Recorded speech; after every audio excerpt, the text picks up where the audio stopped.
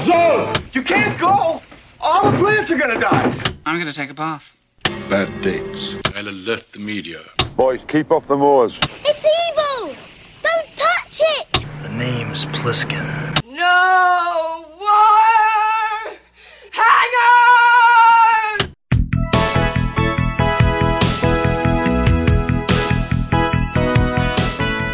Welcome to Vintage Video, where we're rewatching the 80s so you don't have to. We'll be reviewing every major film release of the 1980s in chronological order, overanalyzing what you've seen and spoiling what you haven't. I'm Patrick O'Reilly. I'm Jesse Bayless. And I'm Richard Wells. And today we're discussing King of the Mountain, released May 1st, 1981. It was written by Lee Chapman and H.R. Christian, based on an article by David Barry, not Dave Barry, directed by Noel Nosek, and released by Universal Pictures. On July 31st of 1978, New West Magazine published an article called Thunder Road by David Barry, not Dave Barry, about the Mulholland Racing Association. I have to assume the film was at one point called Thunder Road, but another working title, Mulholland Drive, was obviously later used by Elephant Man director David Lynch. So Mulholland Drive wasn't taken at the time because that movie came later. Correct.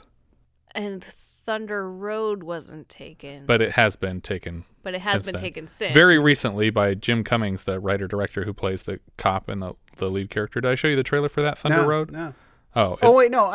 Okay, Thunder Road. Sorry. My brain has been locked for some reason. The moment you said Thunder Road, my brain went to Bruce Springsteen. Oh, okay. And I'm trying to think of like... Thunder It Rolls? went to music? Yeah, it went to Good Bruce. job, Richard. It went to Bruce Springsteen because of the movie Explorers when they named their ship the Thunder Road. Oh, okay. And Jason Preston is like you know, because it's from a Bruce Springsteen song. Yeah. I love that the only reason you know a musical reference is because somebody mentioned it in a movie that you like. He's never heard it.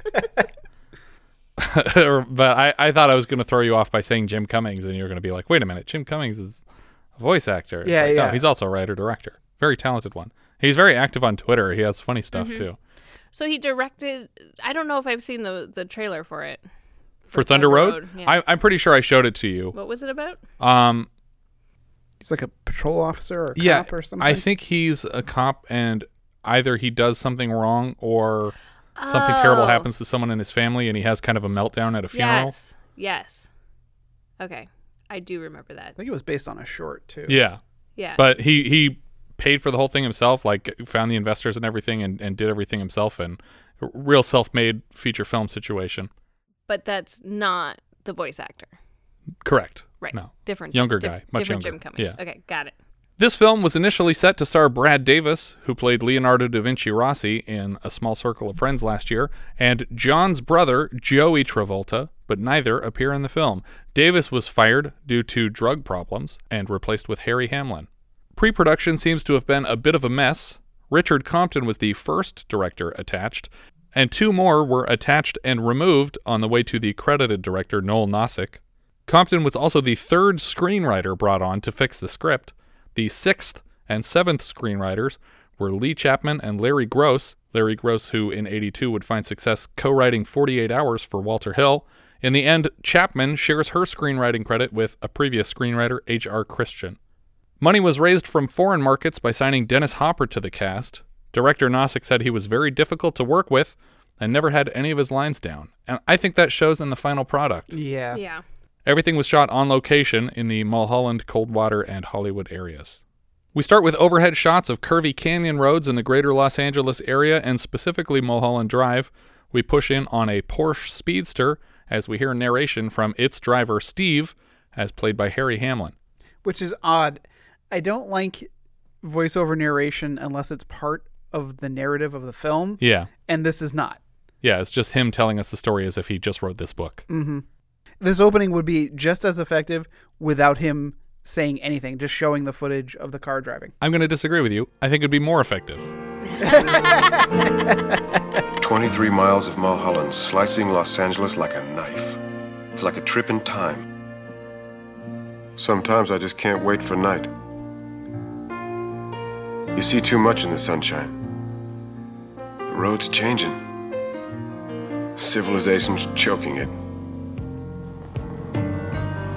At night, the straightaways are shorter, turns sharper, the drop steeper. It's the only place I ever felt safe.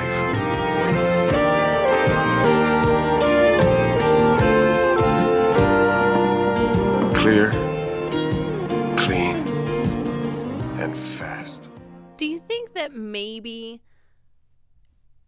Mulholland Drive just wasn't known in 1981, and so... No, I think people have been racing on it since the 50s. But, like, I'm just saying that, you know, pop culturally, people really know it now, but they wouldn't have in 1981. I don't think people know it now. You don't think so? I mean, if you hear the words Mulholland Drive, you probably think of the David Lynch movie. Yeah. But I don't think that movie correlates to the actual road as much as this one does. Yeah. I like driving sometimes, and in Los Angeles, I'm probably in the minority enjoying driving. But all this talk romanticizing driving, like specifically driving recklessly down Mulholland, never comes off as authentic. Mm-hmm. Like every time he tries to make it sound real great, it just comes off as a guy making up a personality for himself because he thinks that it sounds cool to want to drive fast down a road. Yeah. I don't know.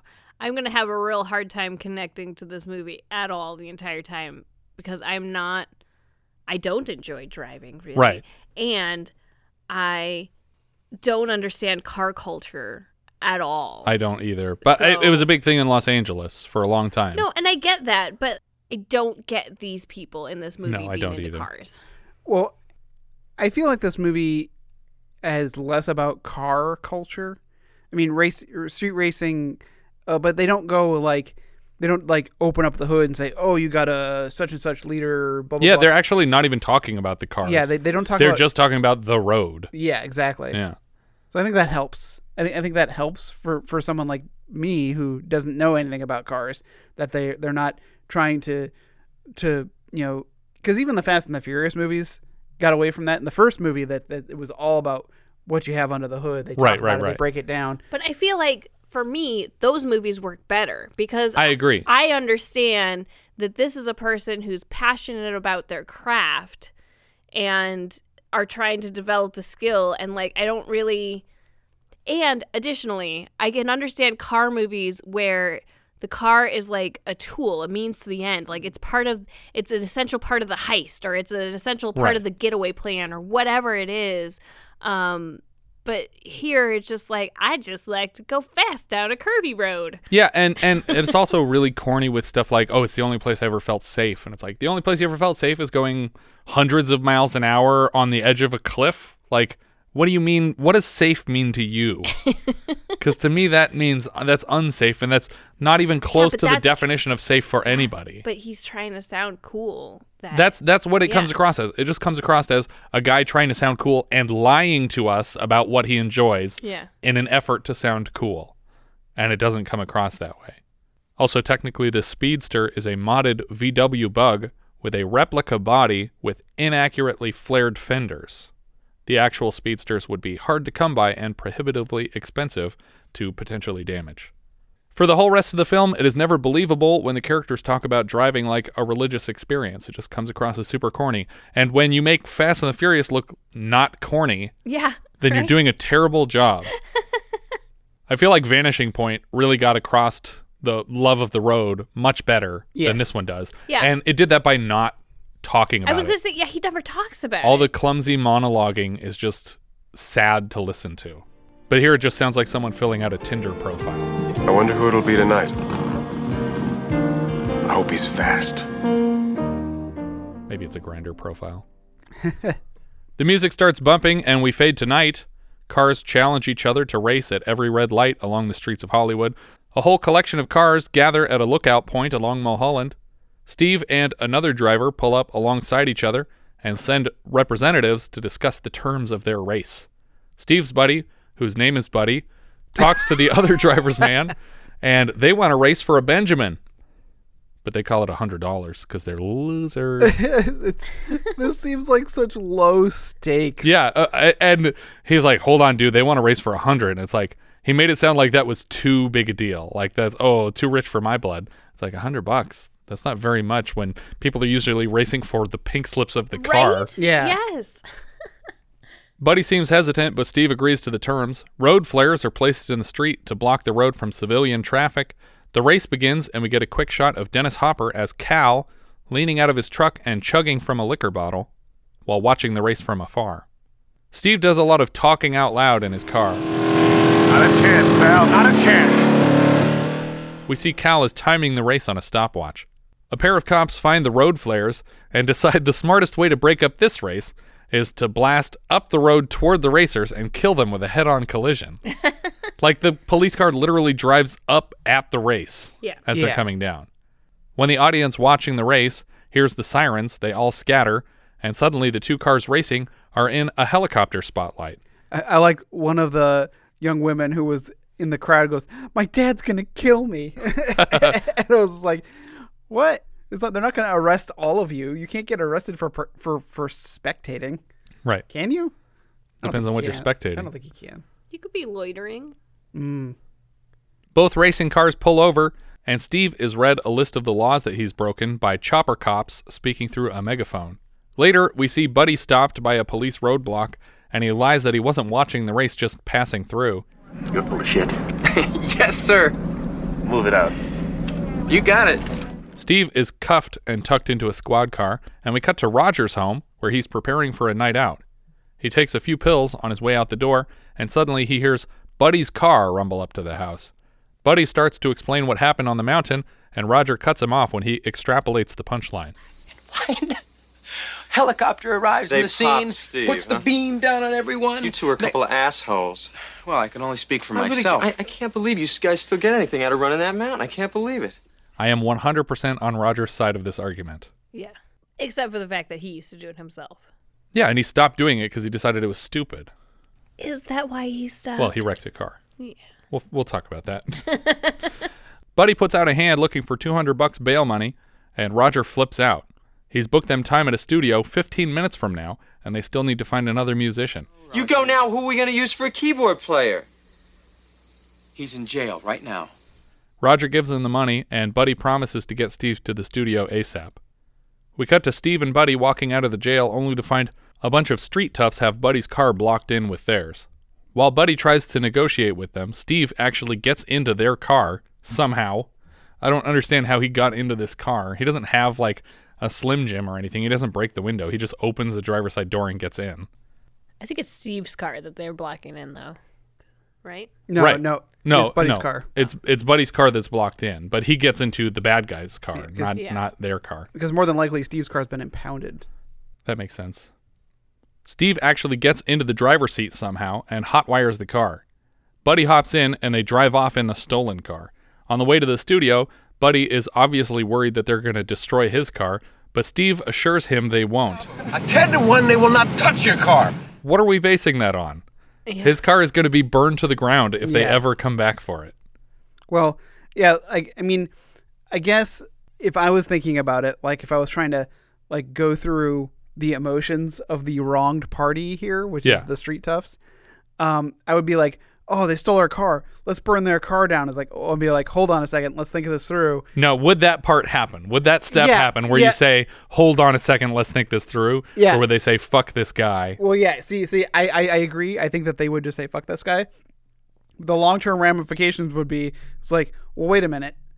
We burned their car. Now they have absolutely no incentive to come To back. return ours. To return ours. Yes. Also, you're sitting out front of a police station. Not the best place to burn a car to the ground. And the car that they have has all of our information in it in the form of the registration. Mm-hmm. You know, I suppose Which- they could break into this car Yeah. and find out where they live. That's true. Or where, at least where They just Buddy kill lives. Buddy in the middle of the night. That would have been a better movie. Steve tells him to get the registration out of the glove compartment and use it against them. We cut to the studio where Deborah Van Valkenburg as Tina performs vocals on a song called Dangerous Strangers. I'm assuming the title. But that's the chorus. I like the rhyme, if that's considered a rhyme, of dangerous strangers. Yeah. Like, I like it. It's not. It's not a rhyme, just so you know. It's a slant rhyme, if anything. Slant rhyme, that's the word I was trying to find. Somewhere in my brains. In the booth, everyone looks really happy with the take. After they finish the song, Tina moves into the booth where she's introduced to Steve. It's up to Buddy if this is good enough to pass along to Barry Tanner, the studio's owner, and after they listen to some playback, he seems to approve. Steve and Tina exchange a few flirty glances. Later that night, Steve catches her sneaking out of the studio to head home. Do you have a ride? I've got a car. Well, I don't. Because his got impounded. Slick. As she drives him home, she admits that she wanted him to follow her, and he tells her that he already knew that. She asks him to hand her driving whiskey, and she takes a big swig and then offers him one. For some reason, she needs him to hold the wheel while she drinks one-handed, though. I thought that was weird. You can't just drink with one hand and drive with the other like the rest of us? Wait a minute. No wonder you enjoy driving. Steve's reputation precedes him. She tells him that she's aware of his driving prowess and asks if it's okay to stop by her place first. Steve obviously doesn't object. At first, I thought she would at least have a fake task she needed to take care of at home, but when they get there, she just puts music on and offers him drinks. She tells him she's going to go change outfits, and she'll be right back to drive him home. We cut across town to Roger's living room, where everyone from the studio ended up. Steve is only just getting to the house at 6 a.m., so she must have taken a really long time to change. I don't know if that was the implication. What else could they have done?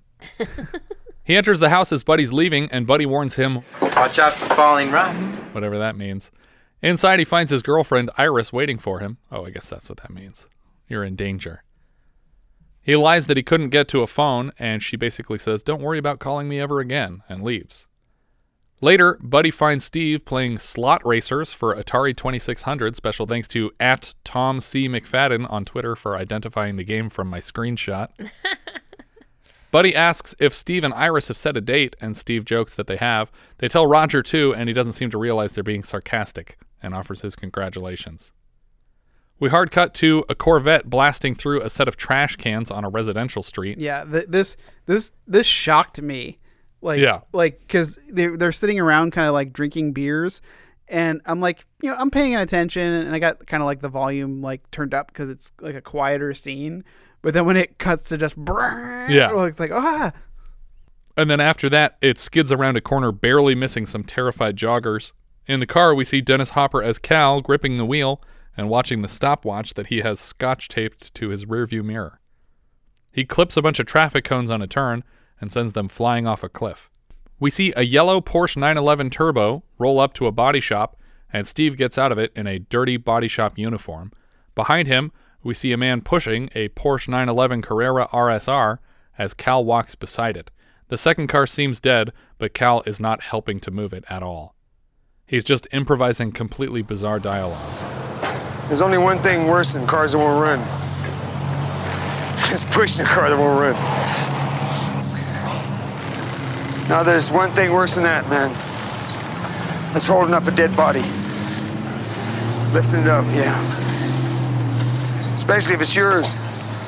What the fuck are you talking about, Cal? At first I thought he was going to be like some kind of like making some kind of Vietnam reference. Yeah. Face down in the muck. Yeah. But then he talks about it, especially when it's your own. Yeah. And I was like, oh, wait, what? Yeah. Cal tells Steve that somebody stopped by looking for him. What'd you tell her? What did I tell her? Yeah.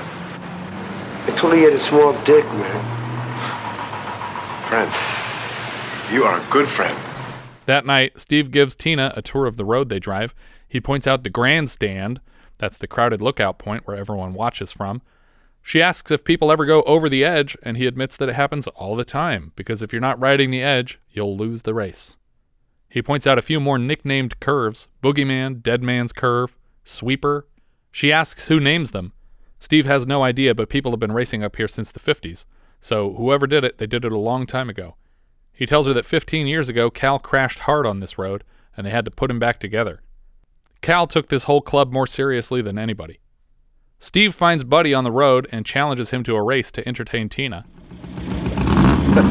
Winner takes the pink slip. Winner takes the girl. We don't really see the race end, and we cut to Carney's Train Car Diner on Ventura as they take their table. Steve tells her about a time that Roger wrecked on Mulholland. I can't picture Roger racing. He had this green Camaro that could really fly. He hit the mountain and wrapped it around a telephone pole, but he was all right. He showed up later in his Jag and went around the course once, but never again. We get another bit of Steve talking about how he used to need to run the course before bed, like a spiritual addiction, and again, it all rings very false, like he's trying to impress her with his infatuation for the road. Yeah, he goes on and on talking about how well he knows it and that it's his mountain, he owns it. Yeah. And there's like a pause, and I thought, okay, he's going to show some humility or like say like, but one day it'll take my life, or it's like, nope. Nope, that's just the end over. Of the scene. It was the first place where people talked about me when I wasn't there. How could you possibly know that? You weren't there.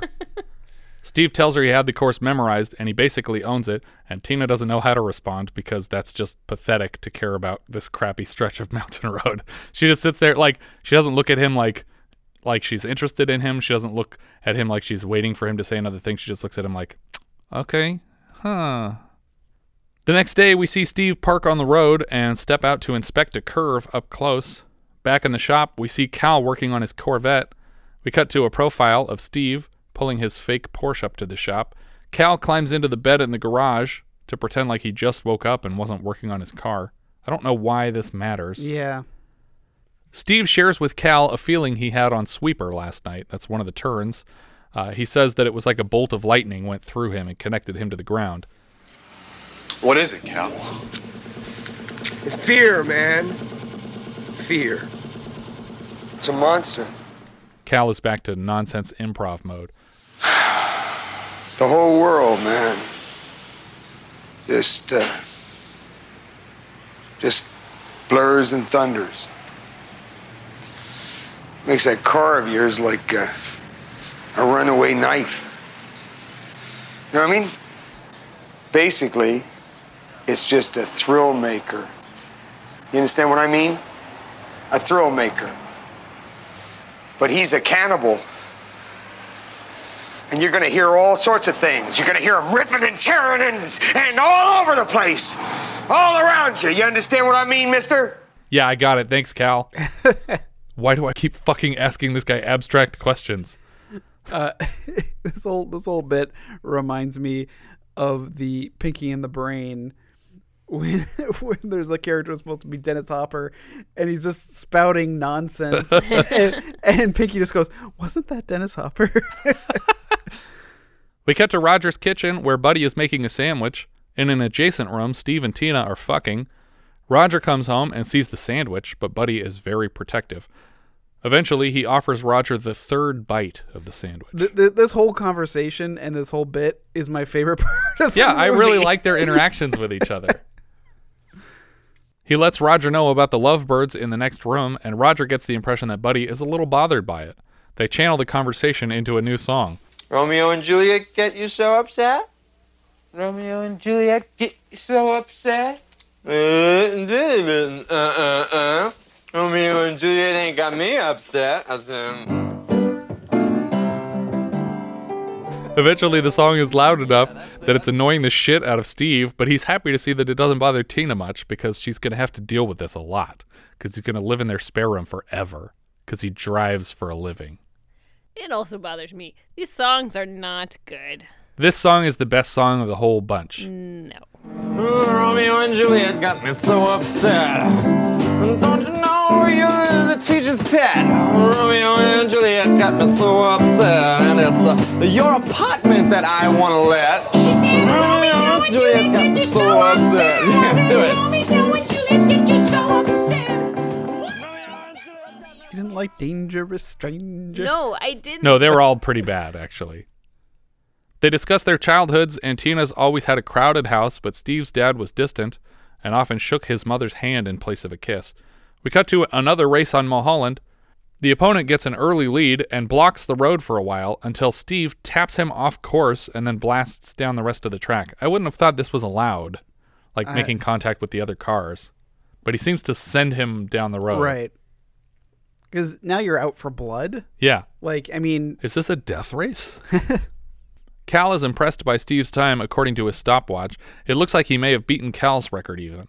We cut back to the studio where Roger is mixing another track called One Night Stand. Suddenly the audio cuts out and the studio owner Barry Tanner enters, played by Seymour Cassell.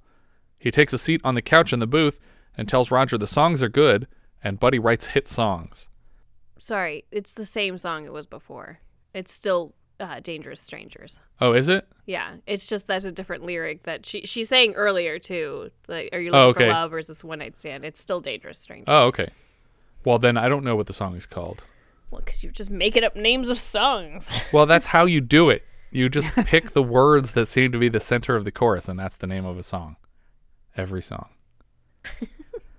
Even the song Jessica from the Allman Brothers Band. There's no words. But in the middle of the chorus, they say Jessica. No. No, they don't. There's no words. There's no words on there. Fuck it. We'll do it live. He takes a seat on the couch in the booth and tells Roger the songs are good, and Buddy writes hits. He asks Roger to try and make a deal with him to sell the songs to Tanner so that he can record them with another group called Cadillac Blue. I need what I just heard for Cadillac Blue. They're dry. They need material. And I want an album out on them before Christmas. Roger was obviously hoping they could release the songs as their own group and tells Tanner that he doesn't think Buddy would go for it. You think he's a songwriter? He's not shit. When I cut his material, that's when he becomes a songwriter, huh? But you just said the songs are great and he writes hits. That means he's a songwriter. Well, and you want it for an already famous band. Right. Mm-hmm. Like, that means it's good. Tanner asks if he wants to be a legit producer or if he wants to go around peddling his friend's crappy music, and Roger finally rolls over and offers up the deal. But doesn't that mean he's peddling the crappy music? Basically, yeah. Yeah. Because if you were a producer, then you'd be producing it yourself. Yeah. But he promises to get Buddy on board. We cut to Tina and the band waiting on a stage for some kind of response from Tanner about their music. They're getting very impatient. I believe it's the Greek Theater. That's what I thought too, but I was like, they're not big enough to be playing a show here unless they just like got in somehow. No, but it looks like it because it's a pretty big venue and it's outside. Buddy starts shouting a message to Roger that he hopes will reach him supernaturally. Roger! I know you can hear me, brother. I know you can. Well, I believe in you. I love you. My songs love you. My goddamn piano loves you. And I know you're going to make one hell of a deal to fill this place so that people don't think I'm nuts for making speeches to 5,000 empty seats. Roger shows up late at night, mildly intoxicated, at his home. He pounds on the door, repeatedly groaning out Steven's name until he wakes up an angry neighbor woman. Steven! Hey, knock it off down there! You know what time it is? Oh, no. What time is it? You want the cops, asshole? I'll get the cops. I'm gonna call the cops right now, jerk off! When Steve finally answers the door, Roger drunkenly apologizes for blowing the deal. They tell him it's okay, and they're sure he did his best. Roger begs Steve to take him on a drive so they can talk about what happened in private. We cut to the grandstand. Roger tries to identify passing cars by ear with his eyes closed. Sounds like a Z car. You still got a good ear, Roger. Yeah. Between the last scene and this one, Roger has apparently told Steve everything, and now he's encouraging Roger to share the information with Buddy, who will be the most upset. Well, he hasn't shared it with everything. Right. Yeah, well, that's what he lied to bothers him me. about part of it. Yeah, that's what bothers me about the scene is like I wanted to hear him relay what was happening so I'd understand that perspective of what he's sharing. Yeah.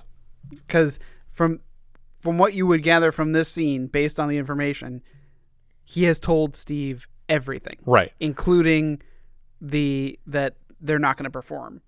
Right. We get a second revelation later that that's not the case. But yeah. Well, I think at this point, Steve knows that they won't be performing the music, but he doesn't know who will be performing the music. I thought the implication here is that he told him everything that we saw. Yeah, I have no idea. Yeah. Because we didn't see it. Because all we saw was him say, I want to buy the songs, but they're going to be for another band, and they're called Cadillac Blue. Show, don't tell. Right. This is a case of tell instead of show. We cut to Buddy pounding out the end of a new song on the piano when Steve and Roger finally show up. He can tell by the look on their faces that it's not good news. He tells Buddy that Tanner likes the songs and he wants to establish Buddy as a songwriter with a publishing deal, intending for his music to be performed by another group. Buddy is obviously not excited to hear that they won't be playing their own music. You have to level with him, Roger. Tanner's buying your songs as a favor to Roger. So this is a lie that Roger made up to make Buddy feel better about the fact that he made this lesser deal. Yeah, because he's like, friend... otherwise he wouldn't have taken the songs at all, so I owe Roger everything now. Right, but he's making his friend feel shittier about his skills. Right. And he's having Steve say this, and we don't know, again, if Steve is aware of the truth. Or if Steve is making this up on his own. They eventually talk Buddy into approving the sale, but he's clearly pissed about it. At the auto shop, Cal is working on something with very loud tools, and one of his coworkers tries to get his attention and makes the mistake of touching him. Cal freaks out on the guy, and it nearly comes to blows, but Steve manages to break up the fight, and then Cal starts going after him, probably because he's jealous of the time Steve is making coming down the hill. After the second fight is broken up, Cal is very vocal about regretting not beating the shit out of Steve. I should have kicked his butt.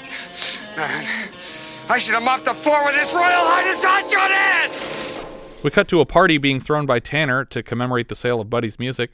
Roger notices Steve and Tina arriving at the party and crosses a very crowded room to greet them. So this seems like a very odd party to throw. Yeah. For the sale of music. I think that's what it's supposed to be for. Right? But it does seem weird. It's like, hey, you surrendered. Let's have a surrender party. Yeah. We'll have like white flags. Yeah, this isn't like the Apple. Yeah, we didn't just sign a full record deal with us. Exactly. It's just like you sold a couple of songs that aren't going to be. It would have been something if the Cadillac Blue was already there. Was there. That this was a party for them about their new album that'll be coming with these songs. Buddy shows up moments later and apologizes for his attitude this morning. He says he went to the beach to chill out, and it just comes across as though he's still very angry, and he's planned something to sabotage this whole deal, but that's not the way the scene plays out, so I guess he's just actually happy now. Tanner approaches the friends and announces before Roger has the chance to, that the 4 songs he bought will be recorded by Cadillac Blue very soon. After he walks away, Buddy is pissed off all over again to learn that the songs were good enough for Cadillac Blue, but that Roger couldn't negotiate for their own band to perform them. Whether he knew it or not, Steve was clearly lying when he said Tanner's only buying the songs as a favor because Cadillac Blue is his #1 artist, and he wouldn't just give that person shitty songs. Even Steve here accuses Roger of having sold Buddy out. Buddy gets in his car, and he drives angry all the way to the mountain, where Cal is raving out loud to himself about all the youngsters taking over his sport.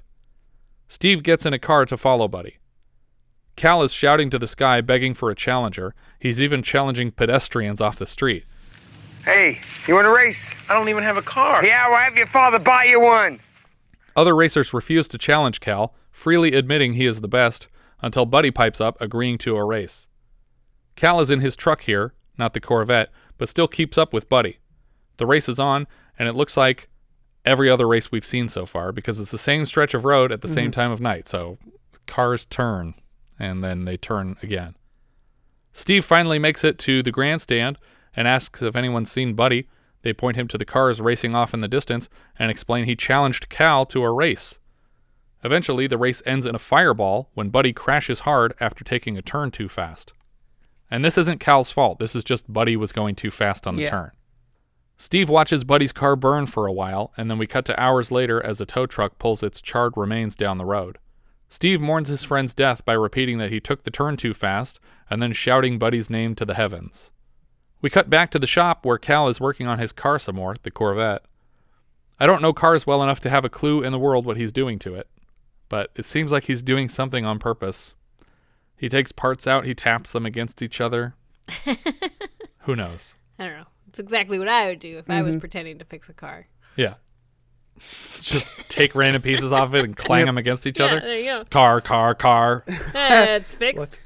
Are they humming when you clink them together? No? I can hear the ocean in this wrench. Oh, this is a shell. At the shop the next day, the bigger guy who seems to own the place tries to tell Steve to take the day off, but he'd rather distract himself with work. Steve notices the perpetually deconstructed Corvette is gone.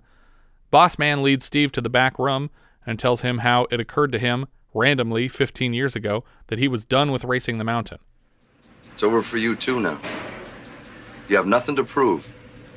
doesn't matter to anybody but Cal. Don't you understand that? You don't need that race. He does. You think about that. I want you to think about it real hard. But what did he have to prove before this race? I don't know. It's not like something happened that he accomplished. Like, I understand that you lost a friend, and this is a reason why you've come to terms with why this is stupid and you should stop. But, like, why is it suddenly that he has nothing to prove? And Cal is just some washed up has-been. So, yeah, I get that maybe this is his thing and he needs to base his self-worth on this. Also, he probably has pretty traumatic brain injuries from that crash that he had 15 years ago. But I don't understand the difference that this has made to Steve. Yeah, I don't know why. In terms of proving himself. Yeah, because the whole premise is that this guy is pretending to like racing, and so he does it every weekend so that people believe that he likes it. But he actually doesn't. He hates racing. He doesn't even like driving in his car. He wishes Uber existed. We cut to Steve and Tina in a bathroom as she brushes her hair. She's getting ready for a show at the Roxy, and she invites Steve along, but he has plans on the mountain. I won't bring him back, you know. It sounds like a deep line, but he doesn't think that it's going to bring him back. He's not doing this as revenge. He's doing this out of boredom. Yeah. Because he has nothing better to do with his life. A limo arrives for Tina, and they share a kiss before parting ways. Steve and Tina, not the limo driver. Possibly forever parting ways. Yeah, because she makes she kind of reels from the kiss a little bit. Yeah. Like oh, that. Then she says something like that felt like a commitment. Yeah. It feels like a commitment. You gonna be here tonight when I get back? That's the girls' line, remember?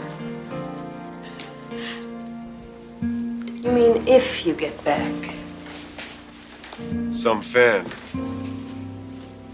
Some chump. Like, oh, only chumps race, even though I only like you because you race. And that's why we started going out. Chump. On the grandstand, Steve waits in his car as other drivers act as assistants to inform him of the night's challengers, and we see him shoot a few down. And after several hours, everybody leaves. Steve is up all night alone with his car on the grandstand. In the pre-dawn light, the scrappy Corvette rumbles out of the bushes, and when Steve sees Cal behind the wheel, still drinking out of a liquor bottle, he follows the vet to the starting line. They roll over a hill together, out of frame, and then come racing back into frame at top speed. Cal is so exhilarated by Steve's performance that he shouts encouraging words from his own car. Mm-hmm. He's like, "Oh, you're doing great. Yeah, keep going." Cal spins out on a turn and tries to make up the time. When Steve gets to the turn that killed Buddy, he finally realizes what a stupid hobby this is and decides to slow down and let Cal overtake him. As luck would have it, road construction has begun around the next turn, and swerving around it, Cal launches his vet off a cliff and it explodes on the rocks below. Or I guess technically it explodes in midair on the way down before it touches anything. So it probably would have just blown up on the road either way. Yeah, so this was one of two like fiery wrecks that have occurred on Mulholland, and knowing how dry in California, like hillsides, is like, oh man, I hope they had lots of fire crews there because that can easily get out of hand really quick. It did look like this was not like summer situation. It was definitely very foggy. I guess this was November-ish.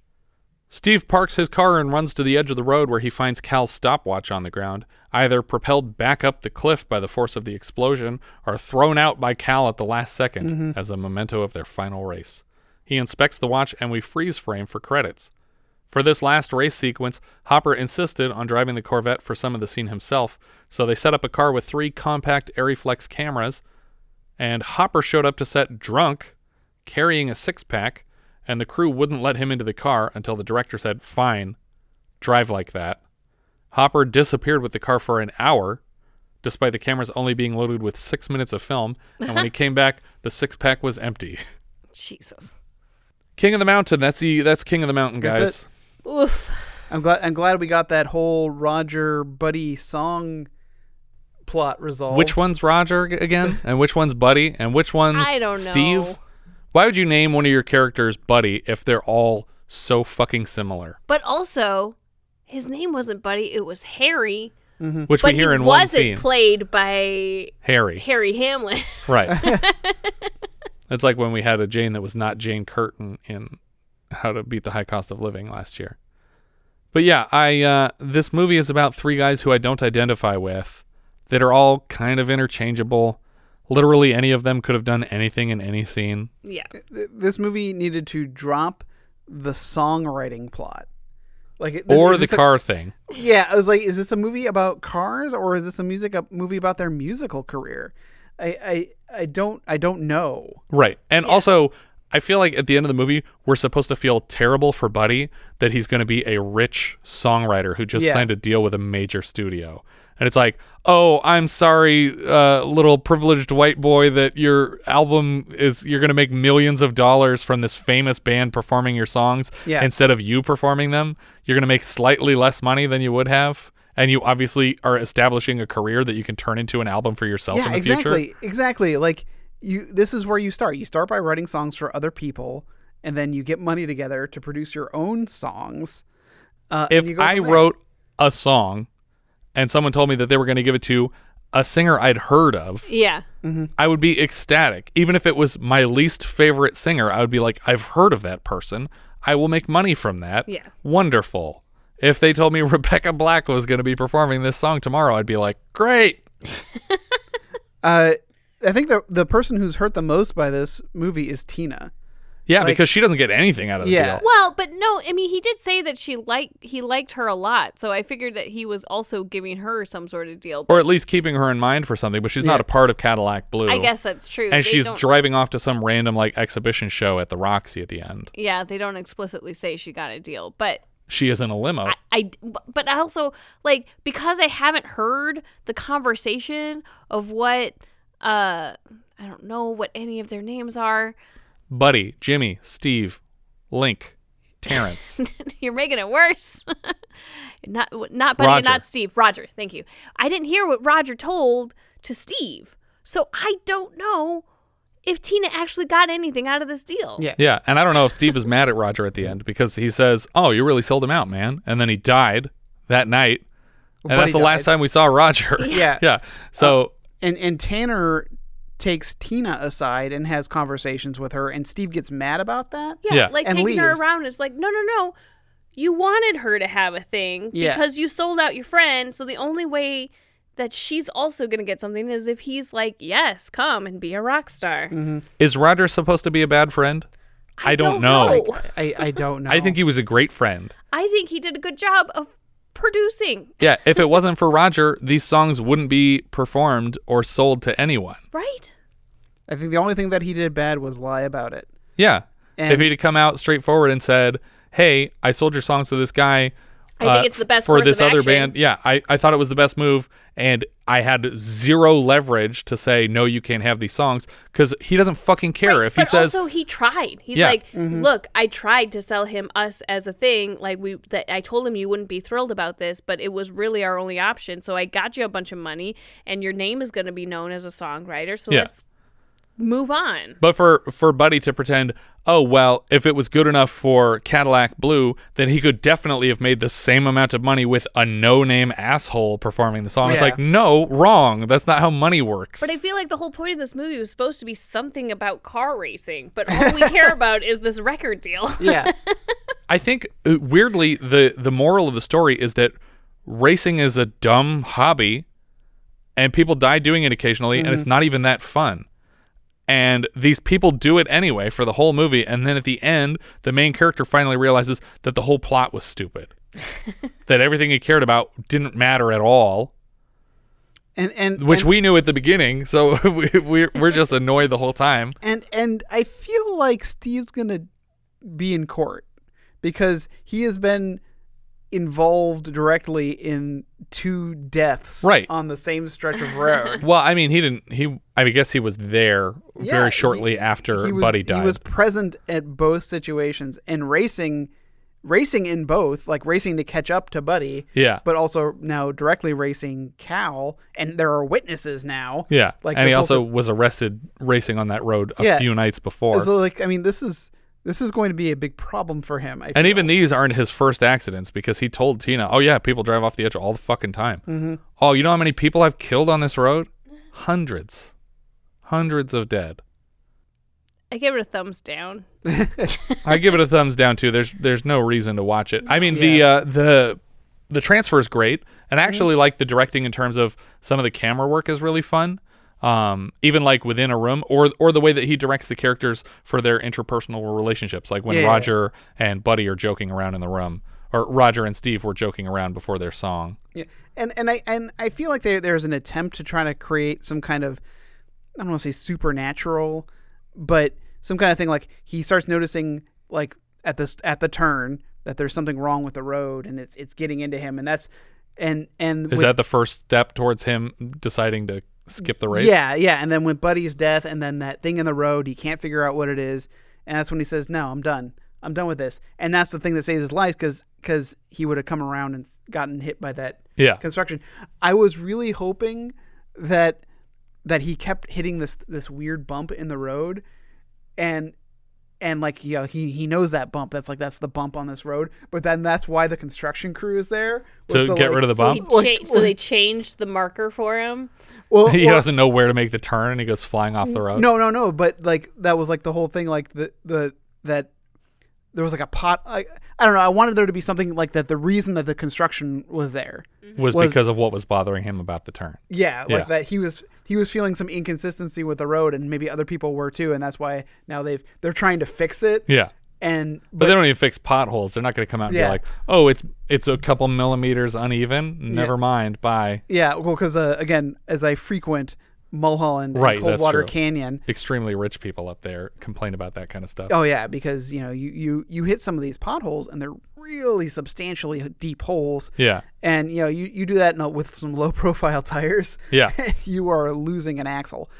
So like they're constantly like just doing spot paving. Yeah, they never pave the road. They just fill in potholes constantly. So it's even worse because now you're hitting all these random bumps because there's just like patched holes everywhere. Yeah. But still better than a 6-inch deep pothole. That's true. But what I was thinking the whole time, and maybe traffic was different in 81 than it is now. I'm sure it was, but I'm just like, how on earth are you going to get Mulholland to close down? Mm-hmm. And not for the whole 23-mile stretch of it? Right, yeah, that's not going to happen. And not have that be like a nightmare of a traffic jam. Yeah, because whenever I drive Mulholland, it's packed end to end, but I'm always doing it, during rush hour. Shitty rush hour anyway. Yeah. When I used to have to deliver DVDs to people out there, it's always a nightmare. In case it wasn't clear, it's a thumbs down for me as well. Yeah, it's a thumbs down. Letterboxd, what are we thinking? I have it in 44 out of 55. Okay. I have it below Improper Channels and above Earthbound. Okay. Richard. Right now I'm worried I have it way too high. Yeah, I think that's okay. You can keep it there. You know what? I'm gonna keep it. It's pretty high. I have it at 28. You loved this movie, Richard. I know, right? I mean, it's just get a room. Well, because I don't feel it was badly made. No, it wasn't badly made. The story was a little all over the place, and it's based on an article, probably a short article. They had to add a lot to it to make it. Do you remember the last terrible movie we watched based on a bad article? On an article. Not a bad article, but an article. The last one based on an article. No, I don't remember. I'm guessing it's Hard Country, but it might have been another one in between. But here's what it's between. It's just below Blood Beach, but above Charlie Chan and The Curse of the Dragon Queen. Okay. I mean, I don't necessarily disagree with those, but I think that you may have it too high. I agree. I think I may have it too high, but time will tell, I guess. I put it in 42nd out of 55, which is just under Ruckus and just above Firecracker for me. Okay. I find that acceptable. I think another thing is coming off the heels of Just a Gigolo, and this was the next movie I watched. You were like, oh, wonderful. And I was like, oh, God. So good. It's so much better. Like again, we complain so much about the plot, like what's the plot about, but at least it had more of a plot. Yeah. And it was also, it was more, and it was so little plot that it was like, I can follow all of this very easily. Yeah. I don't even have to look at the screen the whole time. I don't know. I feel like I was equally annoyed between the two movies for different reasons. I'm like, they're going in like the same spot. Our director here was Noel Nosek. He also directed Best Friends, Las Vegas Lady, and Youngblood. Our writer was Lee Chapman, who also wrote Dirty Mary, Crazy Larry. We reviewed her work last year with the screenplay for The Octagon. Later this season, she also writes All the Marbles. The other writer, H.R. Christian, also wrote the screenplays for 73's Black Mama, White Mama, and 74's Act of Vengeance. The music here was from Michael Melvoin. He has piano and keyboard credits on the soundtracks for Bullet, The Traveling Executioner, Clute, The Hot Rock, The Parallax View, and The Right Stuff. Cinematographer Donald Peterman also DPs Rich and Famous later this season, as well as Flashdance, Splash, the crossover Splash Dance that I just made up, Cocoon, Gung Ho, Star Trek IV: The Voyage Home, Planes, Trains, and Automobiles, Point Break, Addams Family Values, Get Shorty, Men in Black, Mighty Joe Young, and How the Grinch Stole Christmas.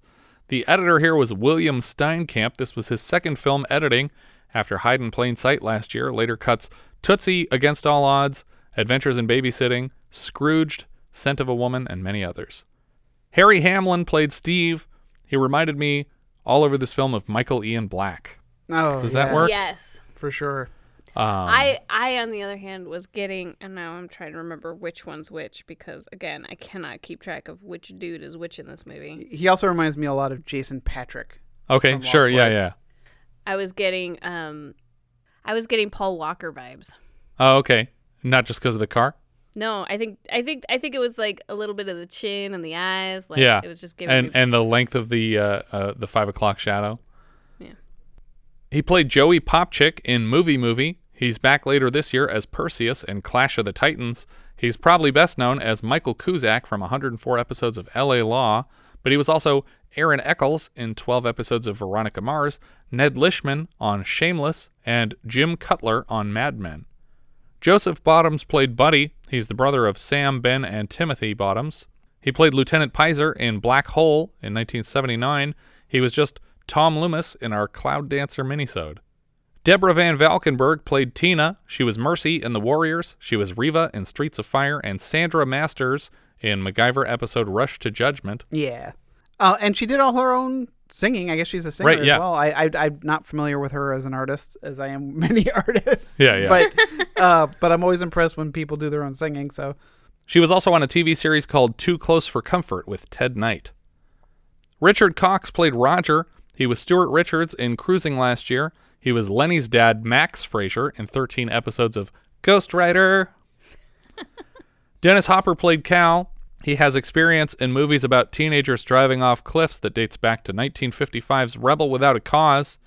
He's probably best known for his turns in Easy Rider, True Grit, his own The Last Movie, Apocalypse Now. Moving forward, I'm excited for Texas Chainsaw Massacre 2, Blue Velvet, True Romance, but my favorite will always be King Koopa from 1993's Super Mario Brothers. Yeah. Of course, he's also the villain of Speed, Waterworld, and Crash, if Crash had a bad guy besides Paul Haggis. He also followed Crash to the TV series version that was, I think, the first original series for the Stars channel. I don't think that lasted very long, but Dan Haggerty played Rick. His first credit was Biff in Muscle Beach Party, which was part of the Frankie Avalon Beach Party series, but he's probably best known as Grizzly Adams from the 74 feature, the late 70s series, and the early 80s TV movie. Grizzly Adams did have a beard.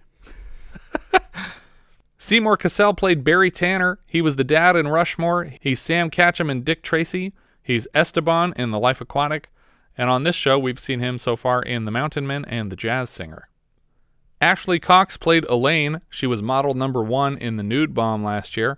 She's back as Candy in Looker later this season, and she may or may not be related to Richard Cox, who played Roger in some way. But they're probably not. Lillian Mueller played Jamie Winter. That was a celebrity who was at the party for selling the songs. She played Beauty on Parade in The Nude Bomb last year. Cassandra Peterson played the angry neighbor. Yeah. She was Biker Mama in Pee-wee and Elvira in the Elvira movie. She and Pee-wee were both in Cheech and Chong's next movie last year. She was also a party guest in Coast to Coast last year, but I don't remember a party guest scene. I guess at the very end when they crash the truck into the house? There's a party going on? That's right. Buddy Joe Hooker played Fast Joe Otis. He's a very famous stunt coordinator, not to be confused with Any Which Way You Can director Buddy Van Horn, who is also a famous stunt coordinator. So far on our show, Buddy Joe Hooker has worked on Defiance, Carney, Herbie Goes Bananas, and The Hand. He played one of Christopher Lee's bikers in Serial. He was a chef in Herbie Goes Bananas, and he was a bar fighter in Buddy Van Horn's Any Which Way You Can. He has hundreds of stunt credits and a bunch of acting credits, so he's all over the place. Kurt Ayers played Fatburger. He was Art in Zapped and Jim in Mortuary. We saw him last year as Armpit in Midnight Madness and Duffo Weiss in Gorp. William Forsythe played Big Tom. He's Flat Top in Dick Tracy, and he's Evel, one of High's old cellmates from Raising Arizona with John Goodman. We'll see him later this season as Kenny in Smokey Bites the Dust. Joey Kamen played Suds. He was a pledge in Hollywood Nights last year. He's the voice of Freddy in American Pop earlier this season. He voiced Stegmutt on Darkwing Duck. He voiced Chris Carter on Creepy Crawlers, who I have to assume was named after the Chris Carter of X-Files fame, right? I don't know. It was 94 or something like that. That show was on the air. He also did the voice of Bang, the Monstar from Space Jam, who inherited Patrick Ewing's basketball skills, and he also voices Bosco in the Sam & Max games. Jay May played rhythm guitar player. He was the boy on the motorbike in Schizoid last year. Most of his credits now are for coordinating product placement in high-profile stuff. Amy Gibson played Roger's girl. She was Soldier's girl in Airplane. I think that's the lady who's crashing into stuff as she's waving goodbye and the plane is taking off. Gary Hudson played gang leader. He was Steve in Roadhouse. He's Sheriff Aaron Viva on Briscoe County Jr. He also directed an 86 title called Thunder Run about a truck driver moving plutonium being chased by terrorists. Oh. Sounds fun. Anthony DeLongis was a gang member. Yeah. He's also a fight coordinator and weapons expert in all kinds of movies. He trained Indiana Jones and Catwoman how to use their whips. He was a stunt double for Frank Langella as Skeletor in Masters of the Universe, in which he also played Blade. He's Ketchum in Roadhouse. He played First Mage Cullen in 5 episodes of Star Trek Voyager. He's Hans in 31 Days of Our Lives', and he had 3 appearances on MacGyver, 2 as Major Nikolai Kozov in Season 3, and 1 as Piedra, the first season finale villain. We chatted with him about his work on MacGyver for our podcast for like 90 minutes. He was very generous with his time. We'll see him next as Rodrigo in The Sword and the Sorcerer. John Dukakis played Duke. He was Polo in Jaws 2, and he is the adopted son of Michael Dukakis, the former governor of Massachusetts, who lost to George Bush in the '88 presidential election. Juliet Marshall played Big Tom's girl. She was Muse number 5 in Xanadu last year, and also Miranda's attorney in Mrs. Doubtfire. Douglas Durkin played Davy. He was Bible Louie in Gorp. He was Follett in Hopscotch, and he was Draper in Harry's War earlier this season. Later he'll show up as Burlington Cranston in Footloose. I think that's everything for King of the Mountain. If you guys have any thoughts you'd like to share with us, we are Vintage Video Pod on Twitter, Facebook, Instagram, and Letterboxd, where, as I said before, you can find each of our full movie rankings for the year.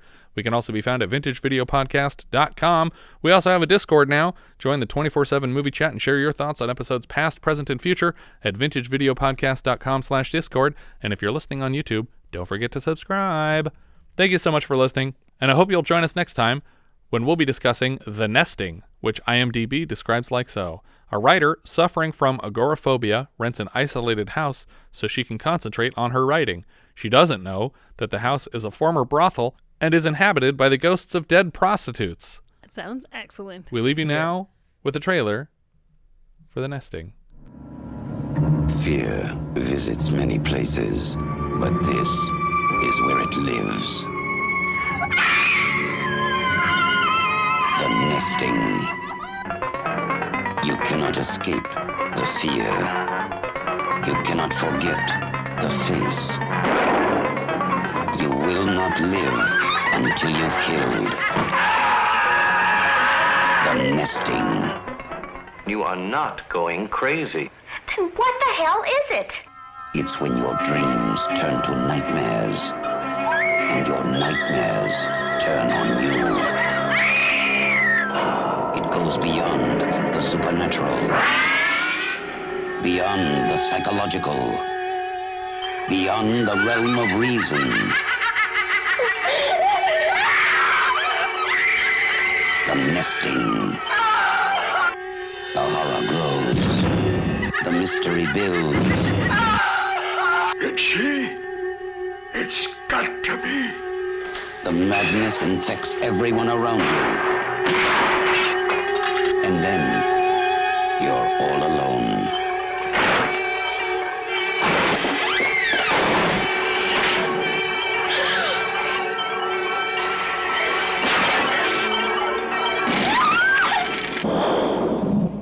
Just you and it.